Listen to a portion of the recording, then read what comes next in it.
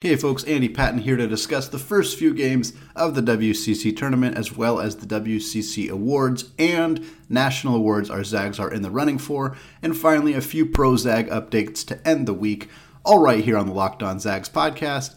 Don't go away. You are Locked On Zags, your daily podcast on the Gonzaga Bulldogs. Part of the Locked On Podcast Network. Your team every day. What is going on, y'all? Welcome to the Locked On Zags podcast, part of the Locked On Podcast Network, your team every day. I'm your host and longtime Gonzaga podcaster, Andy Patton, here to take you through another March Madness with the Gonzaga basketball team. I want to thank all of you who make this podcast your first listen of the day.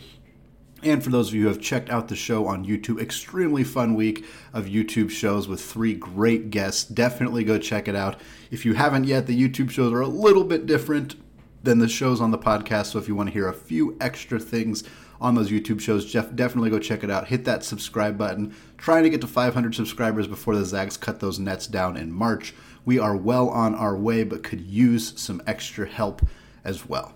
All right, so the WCC tournament has started at the infamous Orleans Arena in Las Vegas. The Zags do not play until Monday. Lots and lots of games to happen before then. I was speaking with Brenna Green of KREM on Wednesday's show about how every year people get so surprised by how the WCC tournament is set up, and so many games happen before Gonzaga even has to play a game. It's not that unusual from other tournaments. Pac-12 looks very similar than that.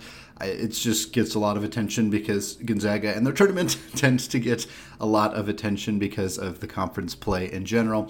The first games happened on both the men's and the women's side on Thursday evening. Number 9 seeded Pacific took on number 8 seeded LMU. On the men's side, LMU won that game quite handily. In fact, they won 86-66 to end Pacific's season. It was not a great year for the Tigers, unfortunately. LMU, 20-point victory. Joe Quintana went off. A player that didn't get talked about a ton this year, a really nice piece for a disappointing LMU team. He had 31 points. He made 8 threes. That is incredible. One off of what would be Gonzaga's record that Corey Kispert tied recently. Dan Dickau, Kevin Pangos have also done that. Kudos to Joe Quintana for an excellent game to keep LMU in the running. Eli Scott also chipped in 20 points with 8 rebounds and 3 assists.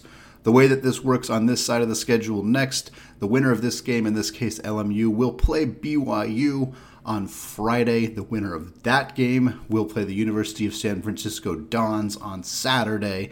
And the winner of that game is who Gonzaga will play on Monday. So more than likely, with no disrespect to LMU, the Zags will be playing one of San Francisco or BYU. The BYU-San Francisco games have been a blast this season. It should be a tight matchup. I think San Francisco is the better team. Certainly they're a better seeded team, but it is very, very close. BYU did win when they played each other in the conference play, so it should be a really, really tight game. Obviously, I would love to see San Francisco. It would be great to see them, even if they play Gonzaga on Monday. If the Zags win, I think San Francisco beating BYU is probably enough for them to cement a spot in the NCAA tournament. Right now, they are generally considered in the field of 68. They are not really on the last 4 in, first 4 out lines. BYU is typically considered one of the last 4 out. Oregon probably hurt themselves very significantly by losing to UW on Thursday evening. That could potentially open up a spot for BYU, but I think they would have to beat San Francisco and maybe at least keep things close with Gonzaga on Monday if they want a chance to be in the NCAA tournament. Regardless, they're going to play LMU on Saturday. That is very obviously a must-win game for the Cougars if they want to have any chance of playing in the NCAA tournament. On the other side of the bracket, number 7 seeded San Diego took on number 10 Pepperdine. It was a close game all the way throughout. I'm not surprised by that. USD is a good team, but Pepperdine, especially now that they are healthy and their freshmen have had more time to play together, they are a dangerous team as well. San Diego ended up winning 74-68 behind Joey Calcaterra, who dropped 20 points. Marcellus Earlington also had 13 points and 13 rebounds as well. The winner of this game, in this case San Diego, will play number 6 seeded Portland on Friday. Incidentally, I cannot remember the last time that Portland was not in the first round of games happening in the WCC tournament. Shout out once again to Shante Leggins on the job that he did on the bluff for the Pilots this year. They didn't have to play on Thursday. They waited until Friday. Now they get a chance to win a game in Las Vegas against the Toreros. The winner of that game will play Santa Clara on Saturday. And then, of course, the winner of the Santa Clara and either San Diego or Portland game, whoever wins that, will play St. Mary's on Monday in the semifinals of the WCC tournament. Going to be a fun route on both sides. Obviously, you know, on the other side, the only team that really has tournament aspirations there is St. Mary's. They are almost certainly going to make it, even if they do not beat Santa Clara on Monday. If Santa Clara beats them in that game, I think there's still a chance that, well, I think there's a good chance St. Mary's still makes it. I think that a loss there would hurt, but the win over Gonzaga really helped. And this is a top 25 team. If they lose to Santa Clara, who is, you know, not a field of 68 team, but a good, decent team, I think that still keeps St. Mary's in the mix. Obviously, Santa Clara winning and going to the championship game and then losing to Gonzaga would at least give Santa Clara a chance. I think you'd have to put them in the conversation. If they beat St. Mary's and they play a decent game against Gonzaga, if Gonzaga blows them out badly in the championship game, then yeah, that's probably going to be it for the Broncos. But if they keep it close, they play a 10-ish point game, you know, maybe make it come down to free throws at the end for the Zags, I think you at least have to have a conversation about Santa Clara. I still don't think that they would make it unless a lot of the rest of the bubble teams really collapse and there are no bid stealers around the rest of the conference. But I feel like the Mountain West might have a bid stealer. I think there's some other conferences certainly that could end up having some bid stealers as well. So that's going to make it a little bit tougher for Santa Clara to be in that field. Certainly if they lose to St. Mary's, which is kind of the expectation of what will happen, or obviously if they lose to Portland or San Diego, that's curtains for their chances as well. A lot of intrigue on the men's side of the WCC tournament, more than I can ever remember there being. In particular, that BYU-San Francisco game on Saturday, if that is what ends up happening, is going to be a really interesting game. One of the most tournament-focused games in the semifinals of the WCC tournament that I can ever remember. Should be a really, really fun one. I'm excited to check that one out. On the women's side, it is set up very similarly. Gonzaga is not the number 1 seed. They are the number 2 seed, which still means they do not have to play a game until Monday. The way that the bracket works on this side, number 7 seeded Santa Clara played number 10 seeded Pacific on Thursday night. The Broncos of Santa Clara won quite handily, 93-69 in that game. That means they will take on number 6 seeded USD, the Toreros, on Friday evening. Winner of that game will play the number 3 seeded Dons of San Francisco, and then the winner of that game is who Gonzaga will face on Monday. The Zags had an incredible season this year. They should be squarely within the NCAA tournament at large conversation, regardless of whether they defeat BYU in the championship game. They have to get there first. Obviously, they did not lose any games in conference play outside of to BYU, as I believe that is true anyway. Last time I checked the schedule, that was true. So if they can do that, get to the national championship game, get to the WCC championship game at least, that should get them into the NCAA tournament. All right. That is enough on the WCC tournament so far. Tons more coverage throughout the weekend and, of course, into next week when the Zags are starting to play. However, for now, we're going to transition. We're going to talk about the WCC awards that came out, as well as a lot of the finalist lists for some of the major NCAA awards that have a lot of our Gonzaga Bulldogs on those lists. We're going to talk about that in the second segment. Before we do that, though, let's talk about today's sponsor, Run Your Pool. March Madness is only 2 weeks away. That means you need to start thinking now about when you're going to be running your brackets this year. Are you going for your usual or are you going for the best? We've done our homework here and we're running brackets with runyourpool.com. Along with standard brackets, Run Your Pool offers game types like Survivor or Pick X. They have options to edit scoring, and they offer more intel to make your picks. All stuff you won't find at ESPN or CBS. If you've got a business, Run Your Pool can help take some of that madness magic and play alongside your employees or even gain customers. Plus, they offer full customer support, custom branding, and one of the easiest 3-minute setups you'll ever find. Clearly, we believe Run Your Pool because, like I said, we're running our brackets there ourselves. There's no truer test than that. If you want to play against us for a shot at a cash prize, join us at runyourpool.com/lockedon. And while you're there, create your own pool for your friends and family. Enter Pure Madness at checkout for $10 off your custom pool. All the rules and details will be available there. That's runyourpool.com/lockedon for your chance to win a cash prize. We look forward to seeing you there. Today's episode is also brought to you by Built Bar. This is the time of the year that I've pretty much given up on all of my New Year's resolutions, but not this year. I'm sticking to my resolution to eat right thanks to Built Bar. It almost feels like it's not really a resolution because I actually enjoy eating them. Have you tried the Puffs? If you haven't, you're missing out on one of Built Bar's best tasting bars. Puffs are the first ever protein-infused marshmallow. They're fluffy, they're marshmallowy, they're not just a protein bar, they're a treat.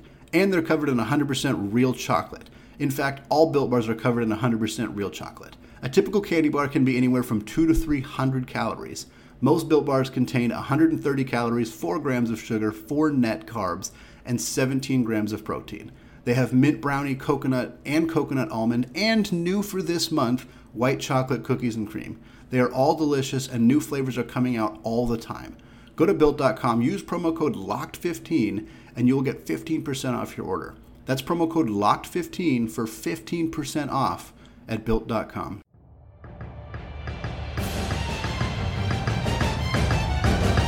All right, segment 2, still Andy Patton, still Locked On Zags. Thanks again to those of you who have made Locked On Zags your first listen every day. Make sure to check out the Locked On Bracket Breakdown on March 14th right here on the Locked On Zags podcast feed and YouTube channel. College basketball expert Chris Gordy, myself, and betting expert Lee Sterling are there to give you in-depth breakdowns on every matchup in the NCAA tournament. All right, I want to talk now about some of the WCC awards and some of the national awards. This is the awards season. We've seen who's won WCC Player of the Year award, and we're seeing the favorites or the 5 finalists for a lot of the positional awards that come out every year for the NCAA. We'll start with Chet Holmgren. Chet Holmgren was named a Karl Malone Award finalist. That is the award for the best power forward in the NCAA. It is a stacked group this year. Chet Holmgren is on that list alongside Auburn's Jabari Smith, Paolo Banchero from Duke, Keegan Murray from Iowa, and E.J. Liddell from Ohio State. Basically a group of lottery picks and National Player of the Year contenders.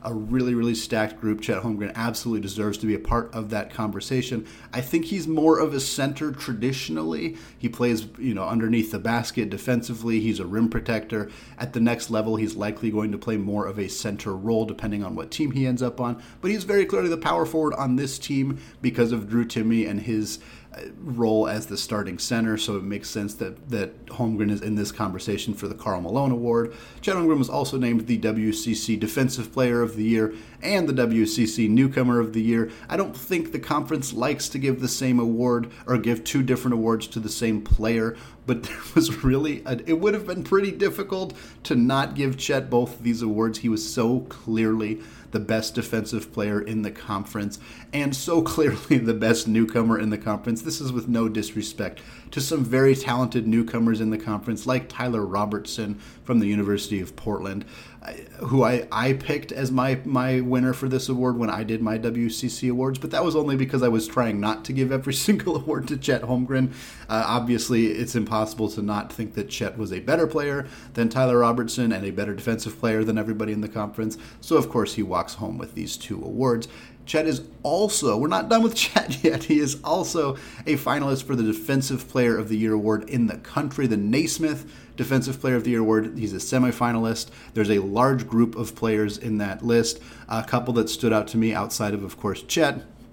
Mark Williams from Duke, who had a great game against the Zags back in November. Christian Coloco from Arizona, an outstanding shot blocker, very, very good defensive player. Of course, Walker Kessler from Auburn, who's one of the best, if not the best shot blocker in the country, a huge part of Auburn's success this season. And Terry Eason from LMU, who I just don't think gets a lot of love nationally, but is a really, really talented player on both ends of the floor. I think your winner's probably going to come out of that group right there. Chet is very much in the running for that award as well.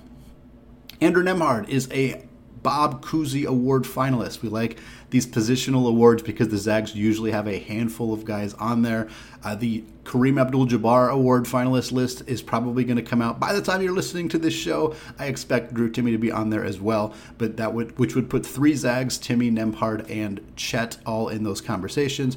We'll go with Nembhard first. Nembhard, again, Bob Cousy Award finalist, best point guard in the country. The rest of the list: James Akinjo from Baylor, Severe Wheeler from Kentucky, Tiger Campbell from UCLA, and Colin Gillespie from Villanova. I think Nembhard very squarely is a part of this conversation. Gillespie is getting a lot of love. He's a little bit less of a traditional point guard. I don't know how much they consider traditional point guard stats when looking at these. Gillespie is a great scorer, not a great facilitator. Nembhard obviously plays more of that facilitating role. So does Tiger Campbell. So I'm not exactly sure how they're judging that stuff, but it's hard to not think Nembhard is the best or one of the best point guards in the entire country, especially when he leads one of the best offenses in the entire country and has been very, very good at taking care of the basketball recently. And then, of course, Drew Timme, like I said, likely a Kareem Abdul-Jabbar Award finalist. For now, we do know that he is the WCC Player of the Year. Not a surprise there. They often give that award to one of the older, more veteran players on Gonzaga's roster. That seems to be kind of a common theme, with Corey Kispert winning it last year. Timme averaged 18.5 points and 6.4 rebounds in conference play. Slightly lower numbers than he put up last year, so not quite as productive. Obviously, we saw him have a couple of stinkers later in the conference season. He struggled against St. Mary's. He struggled against San Francisco. But all in all, obviously 18-6 is nothing to shake your head at. The Zags rolled all the way through the WCC until the final game of the season, thanks mostly to the work of Drew Timme, so he is more than deserving of this award. Timme, Nembhard, and Chet Holmgren were all first-team All-WCC players. Not a surprise there. The rest of the list includes Jamari Bouye from San Francisco, Jalen Williams from Santa Clara, Alex Barcelo from BYU, Tommy Kuhse from St. Mary's, Matthias Tass, also from St. Mary's, Eugen Misalski from the San Francisco Dons, and Yusuf Vrankic from Santa Clara. That is your list of first-team All-WCC. I think it's a pretty reasonable list, 10 players deep. The second team did not include either of Julian Strawther or Rasir Bolton. They were both listed as honorable mentions. That, to me, is wrong. I do not know how you cannot put certainly Strawther on the All-WCC second team. The players who made it ahead of them include Logan Johnson and Alex Dukas from St. Mary's. Strawther and Bolton, frankly, were better than both of them. They were probably both better than Khalil Shabazz, although I think Khalil Shabazz is more deserving of a second team spot than either Logan Johnson or Dukas as well. It's just wrong. These guys have incredibly high offensive ratings. Some of the most efficient players offensively on this team. Both of them are good defensive players. Bolton carried them to many victories this year. He dropped 20 against Pacific. He's the only reason they were remotely in the game against St. Mary's in the second half on Saturday.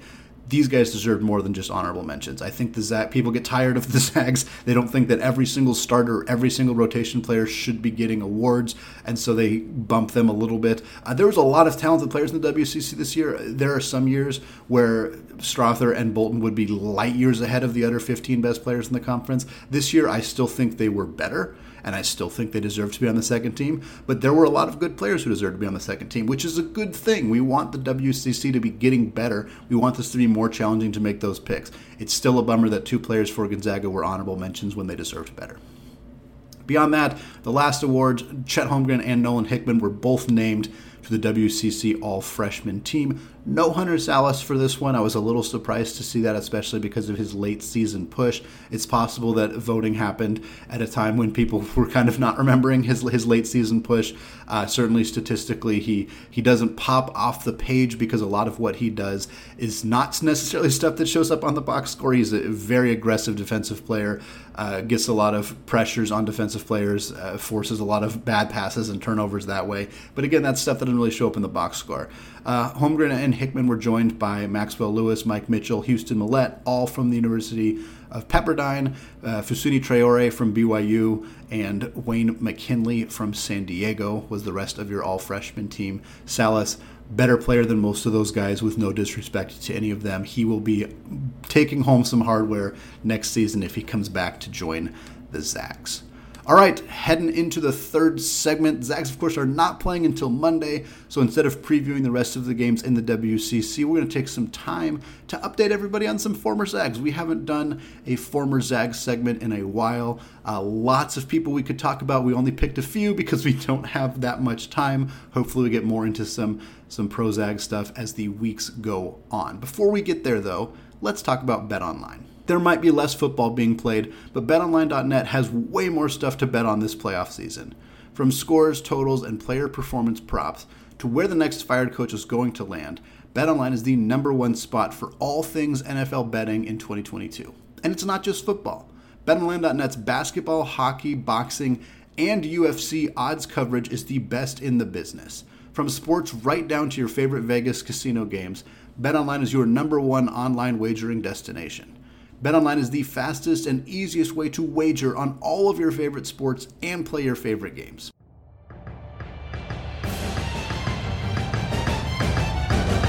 All right, segment 3, still Andy Patton, still Locked On Zags, and we're closing out the week, a really fun first week in the month of March. We're closing it out talking pro Zags, or specifically talking former Zags, because the first person that I want to talk about, that I want to highlight here, is Brock Rivett. For those of you who have been listeners to this show well before it was Locked On Zags, when I was hosting Score Zags Score back in 2019, you may remember that I still did Mailbag Monday segments, and it felt like every week somebody new was asking me for an update on Brock Rivett. For those who are newer to the program, who do not remember this storyline, Rivett was the all-time leading scorer in the state of Washington. He went to Kittitas High School. He was an elite player, came to Gonzaga as a recruit, was going to be a part of that guard rotation on that team with Ryan Woolridge and Admon Gilder. Instead, he won the three-point shootout at Craziness in the Kennel. Everybody was hyped about him as an incoming freshman. And then he decided not to play. And there was no update. He was removed from the roster. We didn't hear anything. And that was it. And a lot of people were justifiably asking for Mailbag Monday, do you have an update on Brock Rivett? And I continue to promise, if I ever get one, I promise I will say it. Well, it took a long time, but we got one. Joe McHale, who works at SWX in Spokane, got a chance to speak to Brock Rivett. Rivett is an assistant coach in his first season at Columbia Burbank High School. It was a 14-second interview. It's very hard to glean a lot of information from 14 seconds posted on a Twitter video, but it sure seems like he is much happier. He did not get into why he stopped playing basketball. Joe said that he asked him and that Brock said he was not ready to talk about it. Totally understandable. He was, just being asked a question while being an assistant coach at a basketball tournament. I can understand not wanting to dive all the way into that topic just yet. He seems happier. He said he still wanted to be around the game. He said he misses basketball. He specifically said, I don't really miss playing, but I miss being around basketball, being around teams, being around coaches. So getting into coaching seems like a very logical decision for him. I'm super thrilled for him. I don't know or particularly care if we ever get a full resolution to what happened. He didn't want to play there for whatever reason, whether it was pressure, whether it was, I don't know. I don't want to speculate. It doesn't matter to me. If he's happy now, that's fantastic. The Zags survived without him. They had a great team that year. They obviously have continued to develop elite level guard talent on this roster. Rivett may have been a great piece for this team. Doesn't matter. He's happy now. It seems like he's found a job as an assistant coach. I'm really happy that we got an update on this and that we know that he's okay, that he's in a better mental space, and that he's doing something that he loves. All right, a couple NBA Zag. Before we get into the NBA Zag updates, another update on Kevin Pangos, because this has been kind of a unique story. Kevin Pangos was released by the Cleveland Cavaliers over about a month ago or so. And then he signed a deal with CSKA Moscow, a team in Russia. And there was some consternation among the Gonzaga fan base and among Kevin Pangos fans of, is he going to go? Is he there? Is it safe? Obviously, Moscow, Russia, not a safe place to be right now. And it sounds like the recent update is no, he's not there. He did not report to the team. I do not know whether his contract has been voided or not. My understanding, according to an article written by Jim Meehan at the Spokesman Review, is that he is still in the United States and he is still free to sign with any team. So he must have voided his contract in Russia. Did not report. There was multiple players who either did not report to Russia or who left the team after their country's attacks on Ukraine. So Kevin's safe. He's in the United States. I don't know how actively he's looking for another job. I don't know if he's looking at other EuroLeague teams, if he's planning to try to stay around here and maybe play on a G League team, if he's hoping an NBA team will give him a contract. I don't know what the situation is. He was not available for comment for this article that Jim Meehan wrote at The Spokesman. So when we get an update on him, we'll definitely post it. I'm very curious to see where he ends up. I'm more than anything, I'm just glad he's not in Russia. All right, a couple NBA updates. Jalen Suggs has been very, very good lately for the Orlando Magic. He's healthy. He's coming off the injury that cost him about 6 weeks of action. He had 20 points, 10 assists against the Phoenix Suns, a really nice team to have a great game against.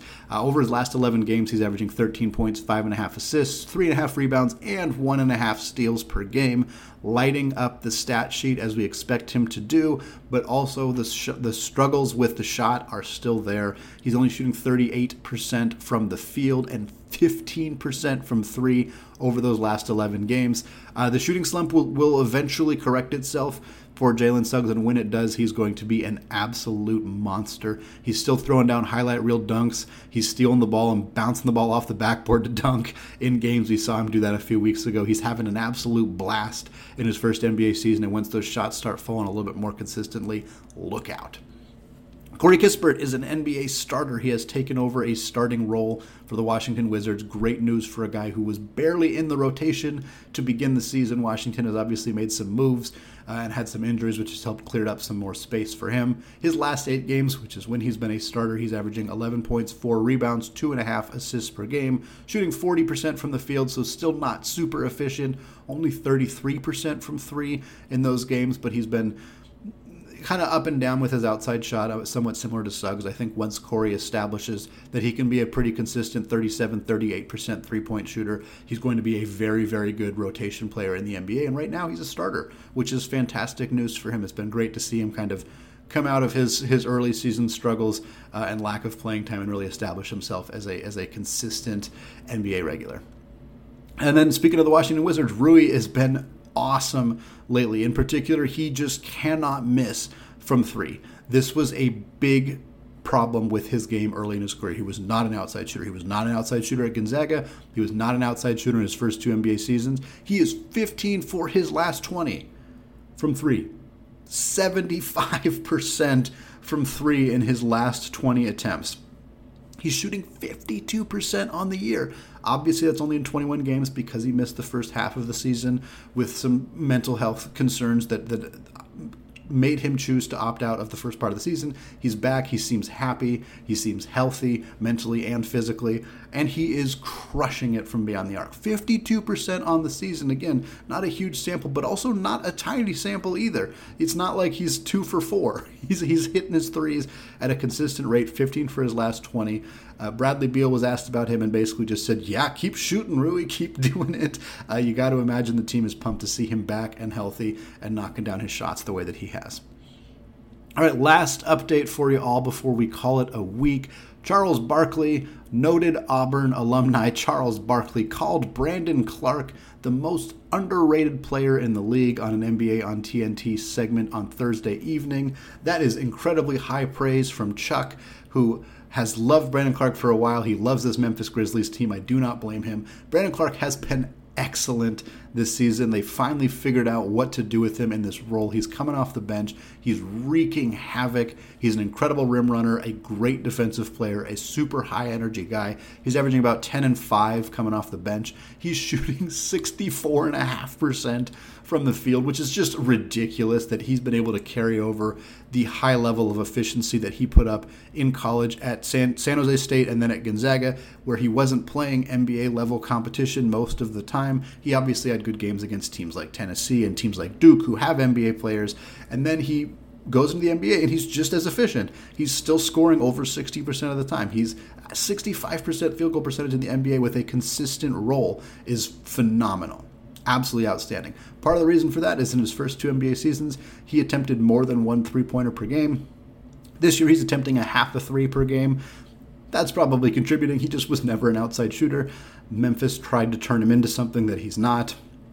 We see a lot of Gonzaga big men get into the NBA and start being asked to do something that they're not comfortable doing. Domantas Sabonis was a big example of that. Brandon Clark, even Rui was an example of that. Rui, thankfully, has started to figure out that outside shot. Not sure Clark ever will, but if they use him in a different role where he's just getting a lot of boards, running to the rim, not taking a lot of inefficient shots, he's going to be an outstanding, efficient, high-level, and yes, underrated player in the NBA. So kudos to Chuck for calling that out and noticing it.